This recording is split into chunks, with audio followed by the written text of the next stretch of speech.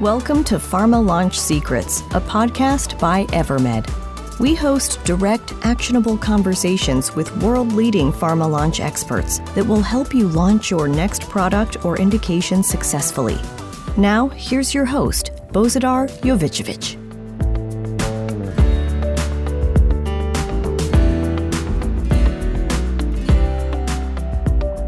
Hello and welcome to another episode of the Pharma Launch Secrets podcast. I am joined today by Noah Workman, Associate Managing Director of Content Strategy and Activation at Havas Health & You. Noah, before working at Havas, also ran a consultancy, helping his clients plan, build, and automate omnichannel content strategies and solutions. He has helped a diverse range of pharma companies, as well as non-pharma companies, such as Consensus, HP, Sesame Street, Berkeley's, as well as agencies such as VaynerMedia and Havas before he worked there, helping them understand, measure, and solve business challenges. He's led and delivered for international teams as well. He worked on live interactive shows, award-winning web series, documentaries, as well as feature films. When it comes to content, Noah is your man, and I'm really happy to have him today in the episode. So welcome, Noah. Thanks so much for having me, Bozy. I'm really excited to be here and have this discussion with you. All right. So let's first talk, before we dive into content, and specifically modular content today, which is a big topic these days in pharma.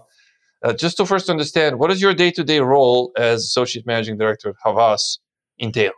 That's a reasonable question. Day-to-day, I lead service, technical, and sales teams to help share and refine our capabilities. We do a lot of work to make sure we're purpose fit for the various companies we serve systems. I'm always iterating and collaborating with clients around education and process, change management to make sure that the tools we have are used in the best possible way. I spend some of my time learning about the compounds and the efficacy and the science behind what our clients talk about to have a better understanding there. Some of my time learning about behavioral psychology, particularly in like the point of view of how different cohorts of people make the choices they make, because we deal with projects that are global in nature. So how they determine what to prescribe or issues around adherence and disease impact. And on great days, Bozy, we also have time to celebrate new work, right? Because at the core of what we're doing is helping doctors and patients make their best choices around health and wellness. Sounds like you're a busy man here. Now, before we go into definitions of modular content, very high-level questions, because you've seen non-pharma industries and you've seen pharma industries, and we are now in this post-COVID world. Will pharma produce more content, same amount of content, or less content over the next 3 years? What's your bet? My bet is informed by a bunch of data that shows the quantity of video content we make will increase pretty much exponentially over time as more and more people move towards consuming video content across many different channels for about many reasons. And it's also just informed by our personal life, right? Got to ask the question, when was the last time you were really excited to finish up your day at work and go read your emails versus turn on a Netflix or check out a YouTube or scroll through Instagram or TikTok videos? So we've got hard data, and then how most of us lead our lives to kind of say it's going to radically increase. It's already more than ever. And sometimes when I read this or watch about the statistics, it's really mind-boggling when it says, 90% plus of the internet is video, and then retention of knowledge for learning purposes, which is very common among doctors, patients, in healthcare, 8 times higher than reading text, which is like, wow, okay. So in 1 minute I spend, I can learn 8 times more or retain 8 times more. So there are so many benefits, and we just live in this visual world. So agree with you 100%. I wanted to hear it from you. If we want to build on that, I would just add, I would dive into what you're saying. As the complexity of science increases, those visualizations become critical. That combined storytelling of images, expertise, and new ways of seeing on a molecular level what's happening become really great ways to tell stories about compounds and also like the latest data. To me, that's a really interesting thing. And then just wanted to say, I encourage all of our clients to go onto YouTube and go ahead and search their products, because what they'll find is that there's hundreds of people with tens of thousands of views having these conversations. So whether or not we help define what those conversations are, they're already happening. Because like you said, it helps people learn faster, which is a really interesting thing to know. That must be an interesting experience when you ask clients to look what comes out when the search. Interesting. All right. And then the topic of modular content, I'd love to go deeper into that because it's a term that now, almost like term omnichannel, is becoming pretty widely used. It people kind of have some people have a clear idea on what it means and what's the benefit. Is it about efficiency or effectiveness or what it is about? Some people are thinking, whether does that apply only to my visual aids or something else? Is it for on-demand content? So let's first discuss and define what modular content is and why it is becoming all the rage today. Yeah, that's a great way to start because it is a series of somewhat complex things connected, but we can simplify that, right? In its simplest terms, modular content is the education, the process, assembly, and delivery of distinct, adaptable elements, video elements, images, or text that facilitate these customized viewing and content experiences. That's like the hard definition. The potentiality, the opportunity at hand. For me, in many ways, it's about kind of respecting that different people get their information in different ways across different channels, that different people like to be spoken to in different ways. The way you might persuade one person can be very different than another. That can vary in obvious ways by things like language. It's much easier for me to understand English than other languages. It can have cultural ramifications, like do the people who are sharing this information have shared experience with me? And it can have, of course, regional and disease state issues as well. I think the power here and what we always work back from is the opportunity to optimize content over time, right? So for me personally, like the true power of modular content is if we take scientific method, we can make strong hypotheses built on lots of data, lots of expertise. And I certainly work with experts every day across a lot of fields. But at the end of the day, viewers might receive different things in different ways. And in the old way, each piece of content we make is distinct. It stands alone. And in a modular way, a contemporary and new way, we have the ability to look at how people are experiencing the stories we tell and alter the ways we tell those stories so they can be heard best over time in a never-ending process of optimization. Got it. Okay, so just to make that then a little bit more tangible or through an example, right? Because I love how your definition is clear and it's also robust. It applies for many situations. So let's say I'm a brand director and I'm like launching a product 6 months or 12 months from now, and I'm thinking of using combination of video, audio, and text. So I could record, 30-minute video of KOL or 3 KOL speaking and submit that to MLR review and approval or PRC, and then push that to first party or third party channels. So that's how it used to be done. Because before there were modules, because I'm thinking of modular content, like this word module, like modules of that. So how would I not do that now? Instead of that, what would I do? Especially if I want to also repurpose video for audio and text, which is the benefit of video, right? Yeah, that's great. So I'm glad you brought up a 30-minute KOL video because we know kind of what those look like, right? Those look like KOLs, and this is in general, right? Speaking about how general practitioners can identify a disease state, like things they should look for. Sometimes we hear that those talk about patient experience and the burden of a disease that might not be relevant in that 15-minute, half an hour appointment you have. They then move on to more specialists and specialized information like from a general method of action to really diving into the science. And then often there's safety and efficacy questions that come in later in that conversation.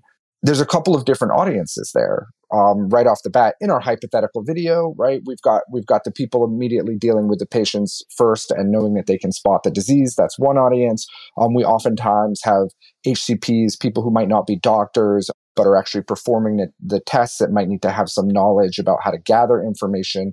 And then often the prescribers are these hyper-specialized doctors that already have a lot of knowledge. In the old way, they would essentially either have to listen to or scroll through potentially the first 15 minutes of a video just to find something relevant. So we've done all this hard work to identify a doctor that could hear our message, right, that needs to know about a new treatment.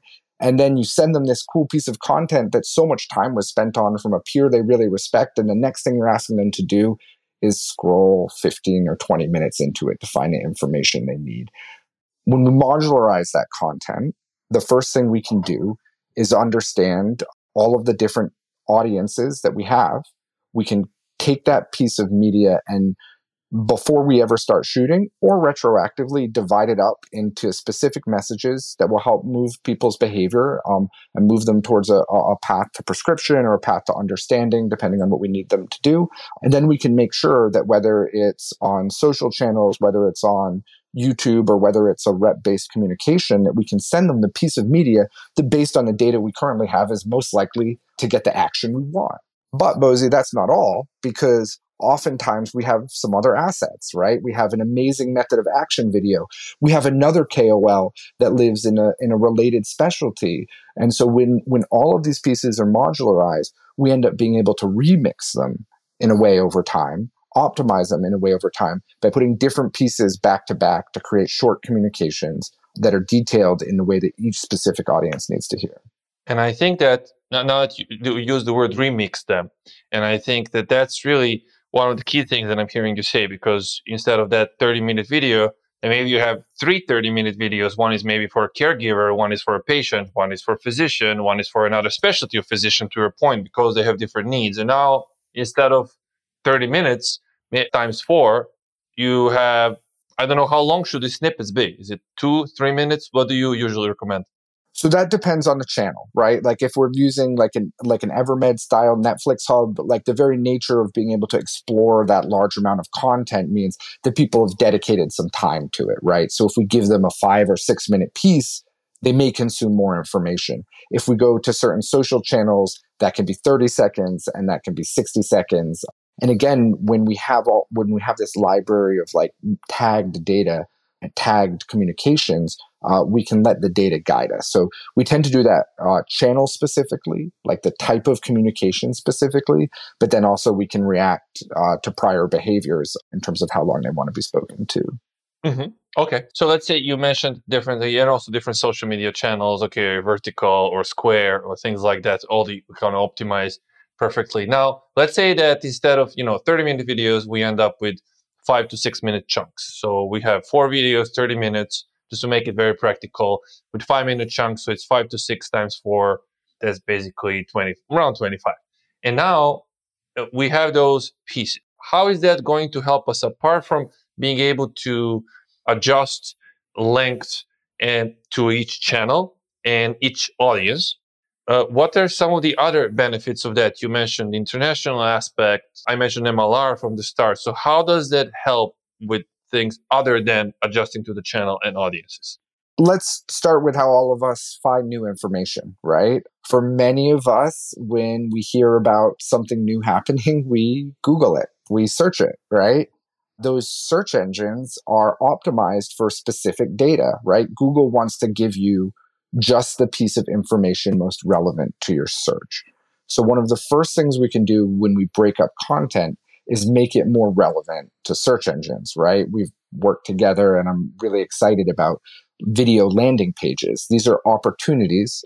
Let me speak kind of broadly here and say, when we launch new drugs, you don't have many HCPs searching for that specific drug. It's brand new. There haven't been advertising dollars. Instead, what are they searching for? Well, doctors are searching for the latest relevant information about like a broad category of things like CCAMs in general. And patients are searching around the impact they're currently feeling, right? Like what's going on with my arm? What's going on with my stomach?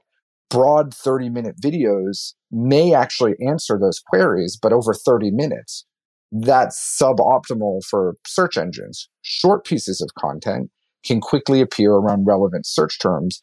And then when we modularize and optimize, we also have, I don't know if this ever happened to you, Bozy, where you see an ad, you're like, man, that's exactly what I need.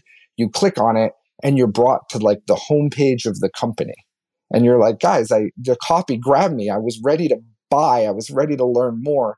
And now you're asking me to like go deep into your menu to find the thing that I originally clicked on. Well, now we solve that problem because you click on an ad or you click on a search term, and right away you see a KOL or a patient speaking about the problem that caused you to search it in the first place. So it shortens that connection. It makes us more attentive to people's needs, and people get their answers faster and more accurately, which I think is really important.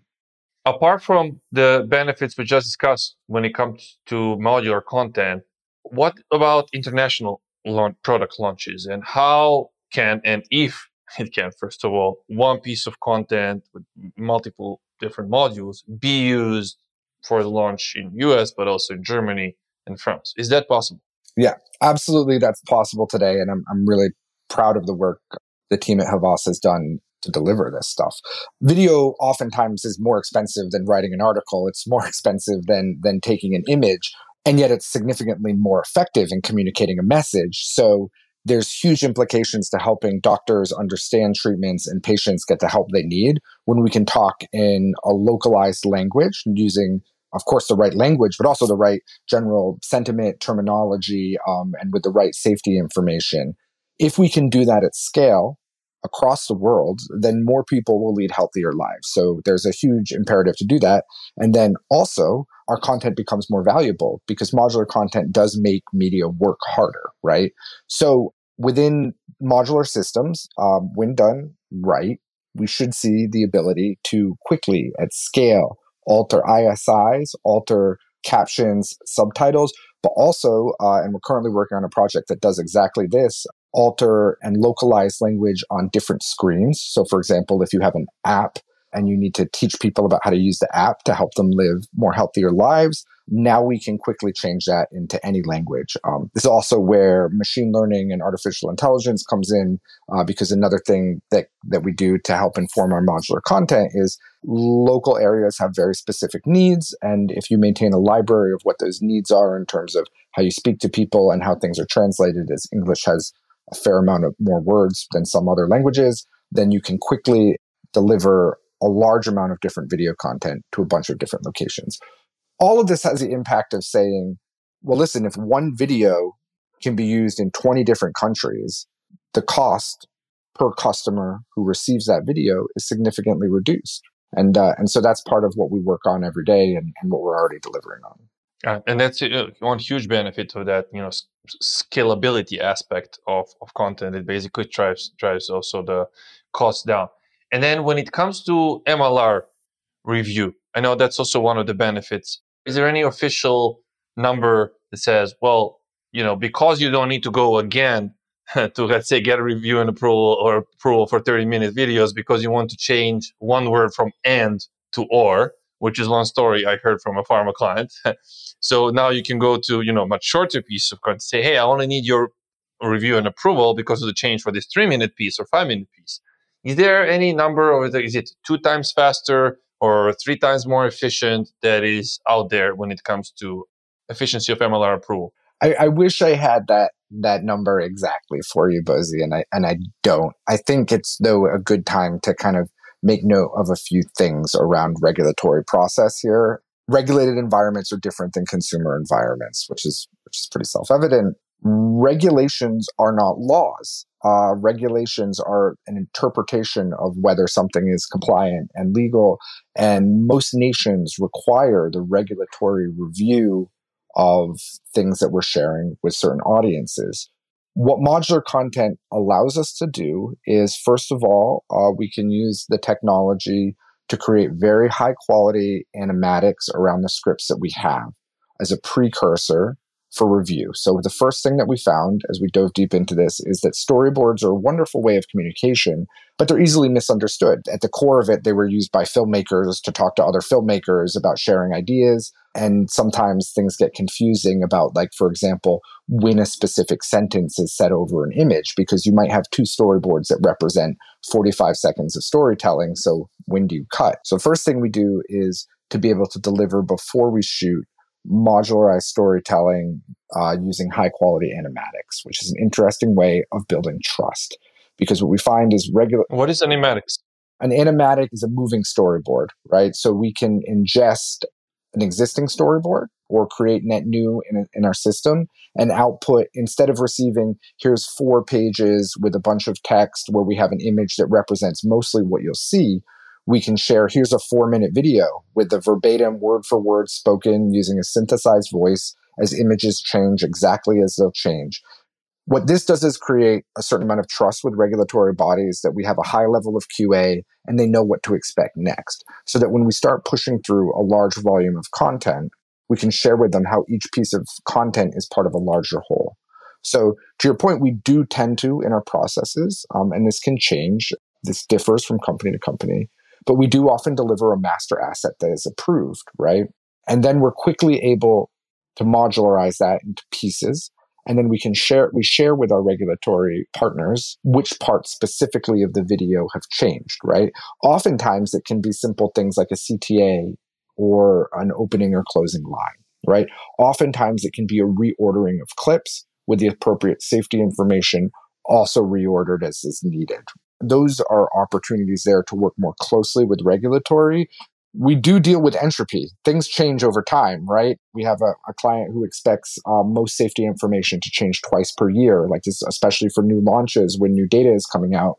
We've seen around JAKs a lot of different black box warnings and different levels of those black box warnings. So I want to say the other opportunity here around regulatory is when you can change the ISI of all of your videos very quickly. I don't want to say hours, so I'm going to say days. When you can take in a matter of days all of the existing materials and accurately update them word for word with new safety information and get those to a regulatory body for approval, it really opens up how swiftly you can update your communications. There isn't this like 2 or 3 month back and forth. You say, here's the text as it was. Here's how it's been changed. We had a computer put everything in exactly right. We had a human QA it to verify that was acceptable, and you have all of those videos waiting for you to approve or ask specific questions about. Yeah, and it sounds like, first of all, to me, modular content, I always think of Legos. Yeah. So I don't know if that's the right way to think about it. Like you can take different pieces and then assemble them in a different way and create a house, a family, a village, or, but you can use the same pieces and reassemble them. So it's really Legos. And then the other piece is, can this be used by, or is this used by medical, commercial teams? So anyone really, like any piece, any type of content, right? Yeah. First of all, yes, we do have nice slides with Legos that show how you can take different pieces to build different things. I mean, that's a great analogy because when you have the right Lego set in this analogy, you can build a castle if that's what kids like, or you can build, a Star Wars vehicle if you're really into those movies. Those are all opportunities. I can sense the Star Wars enthusiast here, so and to others it might be a little tropical island or an ice cream store. But that's right, different.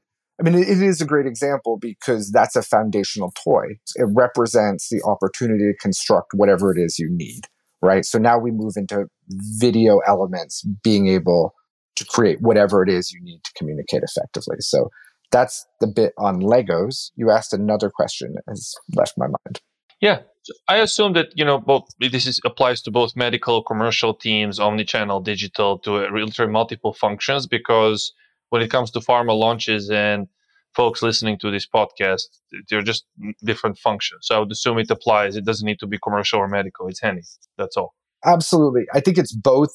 It can be both commercial and medical. I think the thing that differentiates the task at hand for us and for most of our viewers is we are in a very regulated marketplace, right? And because of that, we need to maintain high levels of auditability, and we can't really get it wrong. Like people's lives and reputations, their health is at stake, and so a system that's highly auditable, highly trackable, to get technical, like with metadata that is retained and adjusted as things change, is all really important. But yeah, we actually have some interesting data on.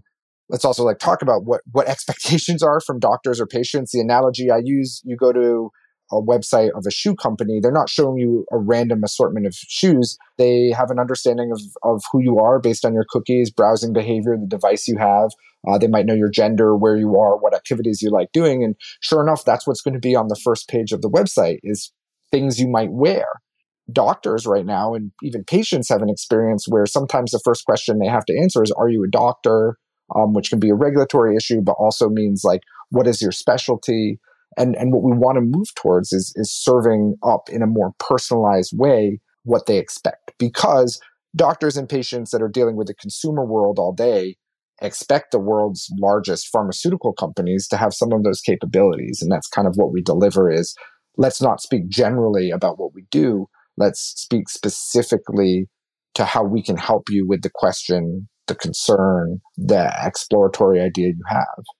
And then I'd like to mention this capability because it's a segue to what I wanted to ask you from a perspective of, let's say, a brand director preparing a launch. And let's say I'm a brand director. I'm like, okay, definitely any content we produce should be modular content because this is an international launch. I also want to use more video than I used in the past and all that and do more of omnichannel. Now, do I assume that my organization already has the capability so that any content that I'm thinking, so I'm using my creativity, knowledge of the market, marketing knowledge in order to come up with messaging and then strategic direction? And do I assume that my organization will have the capability to use modular approach, which will give me speed to market with my content, right? And probably cost efficiency and international benefit scale? Or I need to go to an agency and group like Havas to say, I want to rely on your capability, but I have one or two people in my organization. So where does this usually sit? Who do you really work with on the pharma level? That's a really reasonable question. We've done a lot of work to understand that question. Right now, the capability we have in partnership with our clients is fairly unique. It relies on some global partners. It relies on a deep understanding of dams and process as well, because there is some change management here. Within each organization, there's often, within each pharmaceutical company, there's often organizations that are responsible, groups that are responsible for having this understanding. I will say some approaches are, let's start with text and images and then move to video. What we've found is that's not really translating knowledge on a one-to-one basis. It can help you understand and build a test and learn mentality, but really broadly, when you're launching, and we currently have a client who's coming out with a new therapeutic soon, the answer is the sooner the better, right? It's never too late to start modular content, but the sooner you start it, the more opportunity you have from day one. And I say that because for new brands, we move through a planning phase where we understand exactly what's needed. This is content and strategy planning. This is behavioral analysis. And then we then deliver content around that planning, templatize it, and put it according to those strategies. For brands that have already existed, we take a look at what content has made before and how we can build on that content to make that media working harder. However, each different company and sometimes different teams within a company have different understandings, have different prior experiences, and have different needs.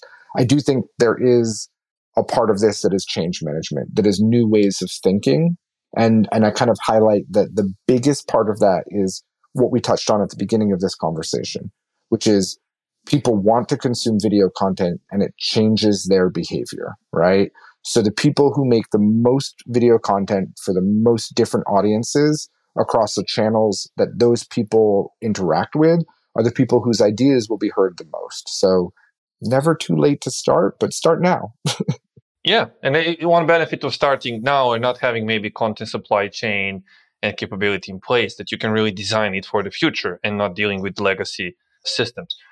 One last question I'll ask you around modular content before we go into the last part where we have these rapid fire questions about you, so the audience gets to know you better, is AI, ChatGPT is all the rage these days. What is one application of AI that excites you when it comes to all things content?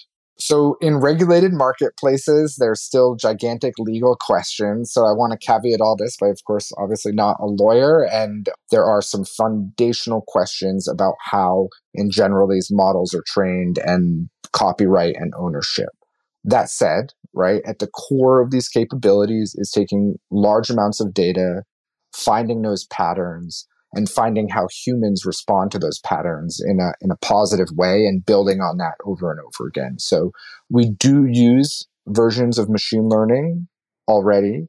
They are verified by humans at every step in the way of the way to be compliant. Most of those uses right now are around language or around data, right? So that to me is exciting. So I want to say language and localization, meaning not just broadly Spanish, but Spanish in Barcelona versus Spanish in Oaxaca, right? There are absolutely differences, and we will be able to talk to more people in a voice they can best hear soon. Heck, there's differences in Chicago and Charleston. So I think that's one opportunity. The next opportunity is now as we deliver more and more video content in more and more pieces that can be combined in more and more ways, we start to get into what machine learning is very good at, which is identifying patterns amongst the noise. So our system works and plugs in directly with any data system. Again, it's a foundational capability, so we can really quickly tag and alter things. I'm excited about how we learn how to talk to people in a better way. I mean, we all just got through a pandemic. Like maybe some of us know people who, if we'd said things in a different way, either wouldn't have suffered as much or would still be here, right? That's one of the reasons I came to Havas Health and You, is that I didn't think it was right that people who might have differing views on politics or differing views on where a virus originates, that doesn't mean that we shouldn't talk to you in a way you can hear about why it's important to be vaccinated and keep your family safe, right? Why it's important to have discussions with your doctor about your health. And there's a lot of different things that applies to. So I'm excited there. I'm also just going to say, like, much more broadly, I think that artificial intelligence and machine learning is truly a transformative tool. It's one of the more powerful tools humans have built. It's up there with like Zero and things like that. So I'm also really excited at like the compounds and the science that we discover. I think it's going to make science more complicated. It's going to make it, there's going to be more and more personalized treatments. The burden on doctors to keep up to date, to understand, very complex studies.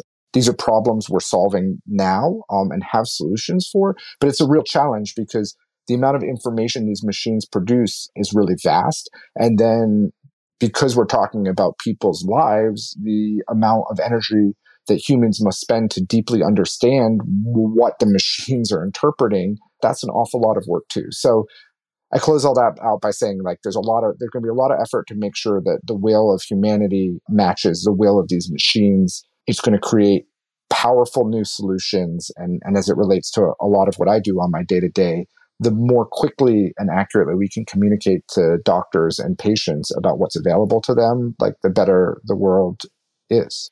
No, thank you. Yeah, there's so much in it. I'm so excited. I think anyone working on content, any form of communication, I think it's right now excited with what's happening. And I think in the MLR reviews and compliance, just an ability of the machine to read through all the rules, all the constraints, and feed it with your own like compliance rules. Let's say as a pharma company, an ability to speed up a lot of processes, as opposed to human beings searching for something that's against the rule. I think that's just going to be transformative. All right, so for the very end, we have just a few minutes. So these are very kind of one sentence questions or answers. So what do you believe will be the industry buzzword of 2023? One word. ChatGPT, one word. I feel like that's more than one word. We'll be talking about AI, but really specifically like large language models. I think the buzzword, though, is going to be ChatGPT. They came to market first with a powerful tool, and I think that's how people will frame their understanding about what can be done, or Bard or Google. Yeah. What's the best book you've read in the last 12 months? I keep going back to Innovator's Dilemma. I had a pleasure to work with Clayton Christensen before he passed.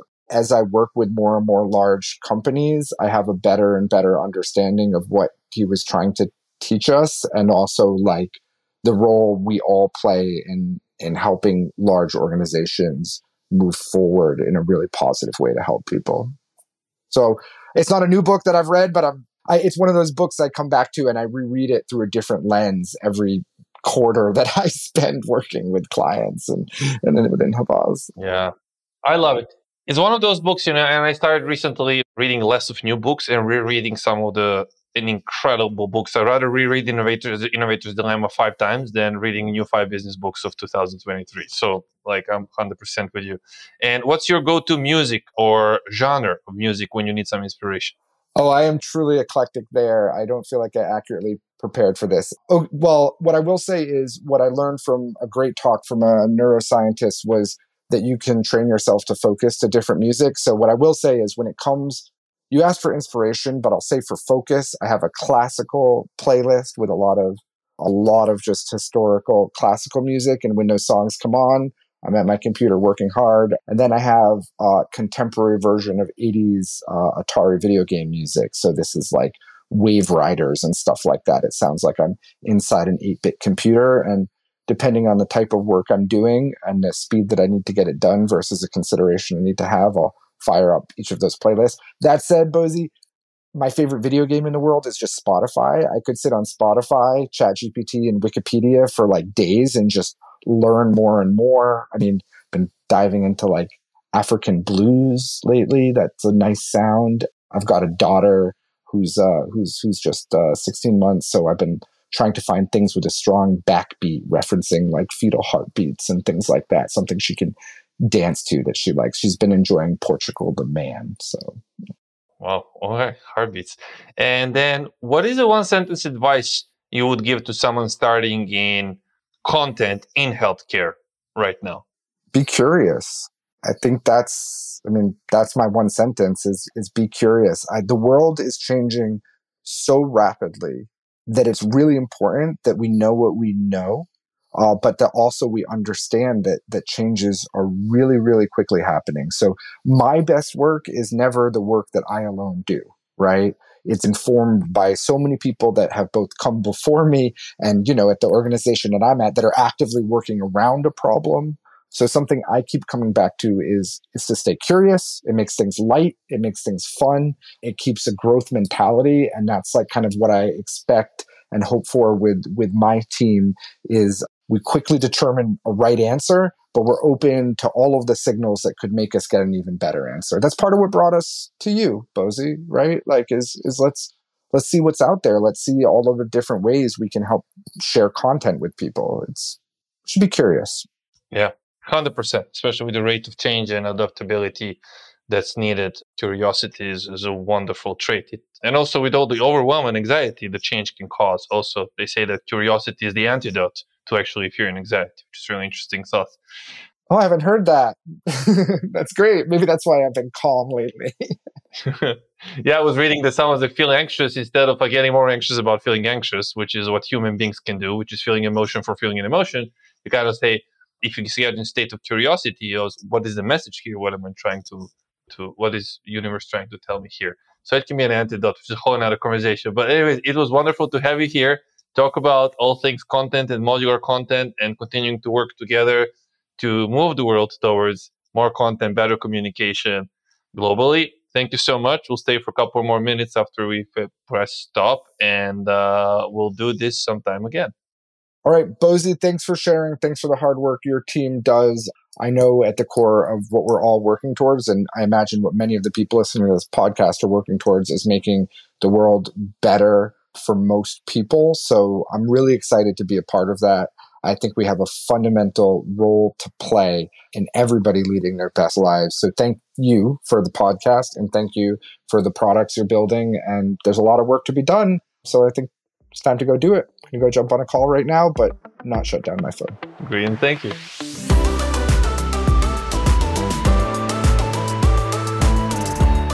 This podcast was brought to you by Evermed.